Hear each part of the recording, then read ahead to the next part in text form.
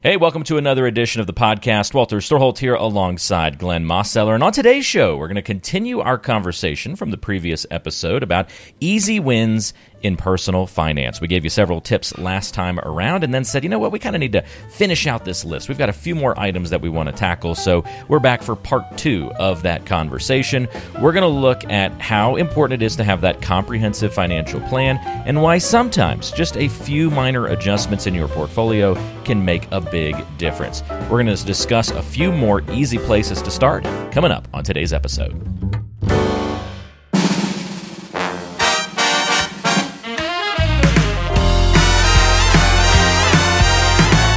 It's time for the Retirement Roadmap podcast with registered financial consultant Glenn Mosseller. Well, Glenn, I'm glad we didn't just kind of leave the ball out there since we had a couple of other good items. I mean, we're talking easy wins. We can't really get enough of those, right? Well, that's right, Walter. You know, we want to kind of stack those up, right? I kind of look at that in a way. It's just like there's ebbs and flows and everything in life, and personal finances. As we kind of talked about last time, they can be high anxiety type of things, and if we can build some easy wins in along the way and give folks some strategies to be able to improve and get through some things more easily than others than they thought, can kind of give them a little confidence to try to take on some things that might be a little bit more difficult, but they won't totally shy away from it, if you will. That's a great point. Yeah, we don't want to leave any easy wins on the table for sure. If you missed the last episode of the show, definitely encourage you to go back and catch that one. You could probably listen to it after this one. These aren't in necessarily any particular order, so go ahead and listen to the final 4 we're going to cover today, and then you can go hear the previous 6 from the first episode. In there, we talk about insurance policies and old 401ks and how you can kind of make a few changes there to improve things. We covered mutual funds and tax efficiency when it comes to investments and several other details as well. But let's jump back into the list. Glenn will pick up with what would technically be number 7 in our list here. And this would be an easy win for anybody's personal financial situation, because if you uncover a mistake, well, it's probably uncovering a big mistake. And this is where we want people to, every once in a while, check those beneficiary designations. We got to get those right. Yeah, no, you're exactly right, Walter, and it's an easy thing to do, right? I mean, you really can just go check the beneficiary form and just see, how is that laid out? Do you have your primary beneficiaries? Most oftentimes it is a primary beneficiary. It's typically your spouse, right? If not there, if you're single and maybe you have a couple different folks that you have as primaries, but you want to make sure how that's set up. Make sure that you have contingent beneficiaries in case something happens. You also, and even with a contingent, if something happens to one of your primary beneficiaries, then you really want to go and reconnect with your advisor, or make sure that you update the form, because you shouldn't be in a situation where you say, oh well, I still got the contingents there, and so I'll just let that happen on its own, and it probably would, but at the same time, it's like, what happens if something happens to a contingent, and then you haven't named anybody else? You just want to keep up to date if you can follow what we're saying, and it's so easy to do, but yet it's so overlooked a lot of times. One big thing, Walter, and when it comes to beneficiaries, is there's this terminology that's per stirpes that becomes very important. And and what that really means is that it goes by the branch and of the family. So in other words, if you don't specifically say that you want things to go per stirpes, let's hypothetically say that you are leaving things to that, let's say you had a brother and a sister, right, and they were going to be your primary beneficiaries, and so if something happened to one of them before you and there was only one left, then what would end up happening is that the remaining beneficiary would be 100%. They would get all of whatever that policy or whatever that account had. It would be all going to them 100%. But if you have per stirpes listed, then what happens is let's say that your brother was the one who passed away. Well, if it was per stirpes, then if he had any children, then his portion would go down the line per the branch of the family. But if it wasn't per stirpes, then it all would go to the sister. So it depends on what you want to see happen. But sometimes those types of oversights happen, and it's an unintended consequence of disinheriting somebody that you didn't that you would have rather made sure that they had gotten something. So you want to make sure you're dotting the I's and crossing the T's. Yeah, I think that's really cool. Great vision there to be thinking about all those different moving parts, Glenn, even deeper than I thought we might go on that question. And so appreciate your guidance there. So check those beneficiary designations, underline, bold, highlight that one, whatever you need to do in your mind, and make sure those are correct. All right, Glenn, let's turn the page to our next item, and that would be reevaluating current portfolio allocations. Bit of a mouthful, but I know you're going to break it down and make that a little easier for us to chew on. Why is that an easy win in personal finance? Well, Walter, there's so much out there in personal finance, and there's an awful lot of it is kind of one size fits all.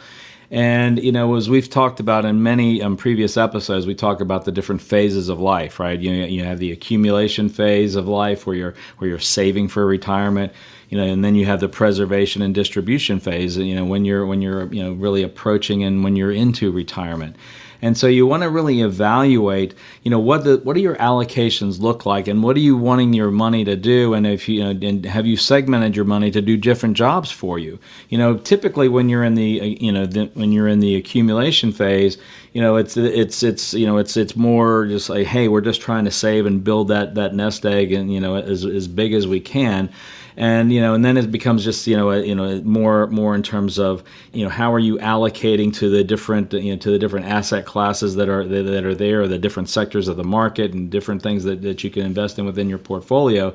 But as you mature in your financial life, and you need to be thinking in terms of making sure your money's going to be there at certain specific times, and it's going to last. Then we have to start looking at how we're allocating, not just in terms of what sector are we putting our monies into, or how is that going within a retirement fund, but thinking in terms of how are we going to access it, or are there going to be tax consequences? Do we have to worry about volatility when we're taking money out versus when we're putting money in? We're not too worried. We're worried more about the long run when we're putting money in. So we have to kind of look at those portfolio allocations and what we've called in previous episodes as retirement diversification. We talked about looking at the tax implications. Do you have some money that is tax favored that you're going to be able to access with little or no taxes at some point in the future, so that you can manage and through the tax system, so that you're not pushed automatically into different into higher tax brackets just simply because you didn't have that diversification within your portfolio. We also talk in terms of the allocations of the time diversification. How soon are you going to need how much money? We've talked about the now bucket of money, the soon bucket of money, and the later bucket of money, where the now bucket is hey, this is what's going to happen over the next 6 months to a year. I need to make sure that money is here now. Then the soon is okay, over the next few years I'm going to need to be able to access that, and I'm going to need to know that it's going to be there. I don't have to worry about the volatility of the ups and downs. I know that I can draw that money out. And then the later is allocated out. Maybe that has a little bit more risk to and is allocated to longer term strategies that have time to go through market cycles and those types of things. Those are the kind of balances or allocations that you really never think about or never really talk about or plan for when you're in the accumulation phase. So it's really dependent upon where you are in life as to what is the right balance or rebalance, if you will, where are you, what are you looking for your money to do, and when are you looking for your money to do those things for you. And it's critically important that you are looking at your overall finances in the context of where you are in life. And I've seen so many times, Walter, when I sit down with folks who are getting ready to retire, and these conversations have never really happened. They have their 401k and they've been putting money away for years and years and years, and they're really not sure about, you haven't heard a lot of different strategies about what are we going to do, how are we going to get the money out, how are we going to turn this, our retirement nest egg into cash flow. And it's, it can be overwhelming, and that's where we start to really break it down and look to, how do we have those allocations set for when you're making that transition or those transitions through all the different phases of your retirement life, and whether it's planning for and saving for or living through and through the rest of your life. All good points there, Glenn. Thanks for the details. All right, so we've so far checked those beneficiary designation, look at some of those allocations in our portfolio. 2 more items to cover on this episode as we talk about easy wins in personal finance. Are you underestimating your proper emergency fund balance? Typically, people are underestimating this, not overestimating it, right? Yeah, well, and that happens. And we actually talked about it, I think in the last episode, we talked about, folks, having a lot of cash, sitting around and doing, what's the right way to think about that? And to your point, Walter, it particularly earlier in life, right? When you're earlier in the accumulation phase, when you don't, when maybe your earnings power is not as great, and maybe you don't have as many experiences in life, you end up with very little in savings or in that emergency fund that you can access, and and it ends up it can come back to bite you, and that's unfortunately a lesson that a lot of people have to learn and relearn again throughout life, that you really need to make sure that you've got the ability to access money when you need it, and that can come from from different sources. The easiest thing is is a savings account, right? Just having money that's there, that's liquid, that you can turn to if something out of the ordinary happens. And as we talked about before, is the definition of unknown is unknown, but you do know that some unknown thing is going to come along. So it's not entirely unknown. You just don't know what it is, but it's going to be something, if you will. And so that's important that you're ready for that, and that you've got money saved, or ways that you can access the capital. And if you do have to borrow, you want to make sure it's at low rates and more favorable rates, and that you're not forced into a situation where you're having to borrow at higher rates. And it's easier said than done, but if you get to a point where you're putting money away systematically, and it's just an automatic. You treat your savings as if it's an expense, and so it goes into that bucket of money for you. Then you're going to be better served by and not have a situation where you just don't have enough money there because you're just thinking, oh, I'm not going to need it right now. Well, it's that old you got to save for the rainy day, and eventually it's going to rain, right? Eventually it will, and we got to be ready for those days, right? It's no fun being ready for them. The 15 years you spend just watching that money sit there, but then on the day when you need it, you're going to be really, really pleased that it's at your disposal. So we just got to kind of remember that long-term benefit there by having that fund in place, and a little bit of discipline goes a long way. All right, last but not least, Glenn, easy win for personal finance, especially as we turn the page to a new year. Automate your savings if you haven't done that yet, and if you've already automated it, automate it for higher, right? Like bump it up even a little bit more if you can. Right.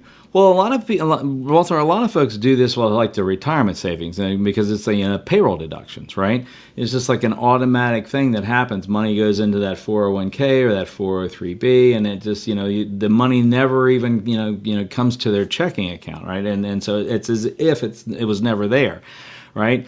And that that's a very effective and efficient way of automating that savings for retirement.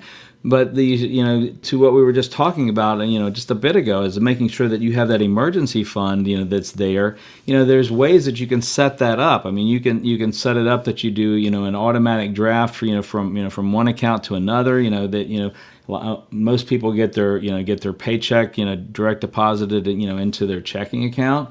And so, as that happens, you can have on a certain day of the month that you'd automatically move, a portion of that, into savings. You don't put yourself to the situation where you have to make a decision, each and every month, or you have to remember it each and every month to move money over there. It just, something that happens just automatically. You just say, on the whatever. Let's arbitrarily say it's the 15th of the month. Let's say your paycheck hits on the 10th, and then you automatically 5 days later a certain number of dollars are going to move over into your savings. And if you have a strange month that you need a little extra, you can always go back and get it and make that be the decision point of saying, okay, I have to manually go pull money back over here. But if you automatically are moving that money into that savings account, then it starts to become a habit, and you begin to act as if, hey, that money is just not there except for an emergency type of situation or something that's out of the ordinary, which is what that account is supposed to be there for in the first place.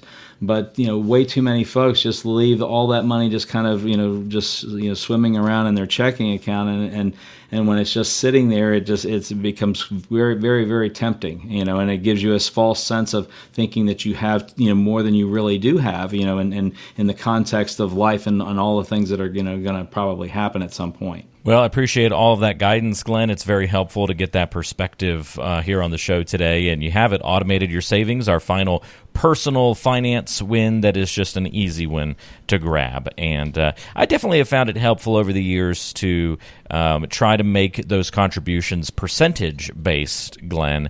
Before being able to max out accounts and things like that, you might switch over to dollar amounts. But I found doing percentage-based contributions was nice, because then as incomes raised, then it helped raise how much you were saving for retirement. And that was kind of just one of those extra little sneaky things that helped you save even more as you grow in your career and those kinds of things. And it's just kind of another one of those easy wins that might be a needle mover for folks. And so I see a lot of wisdom in that too.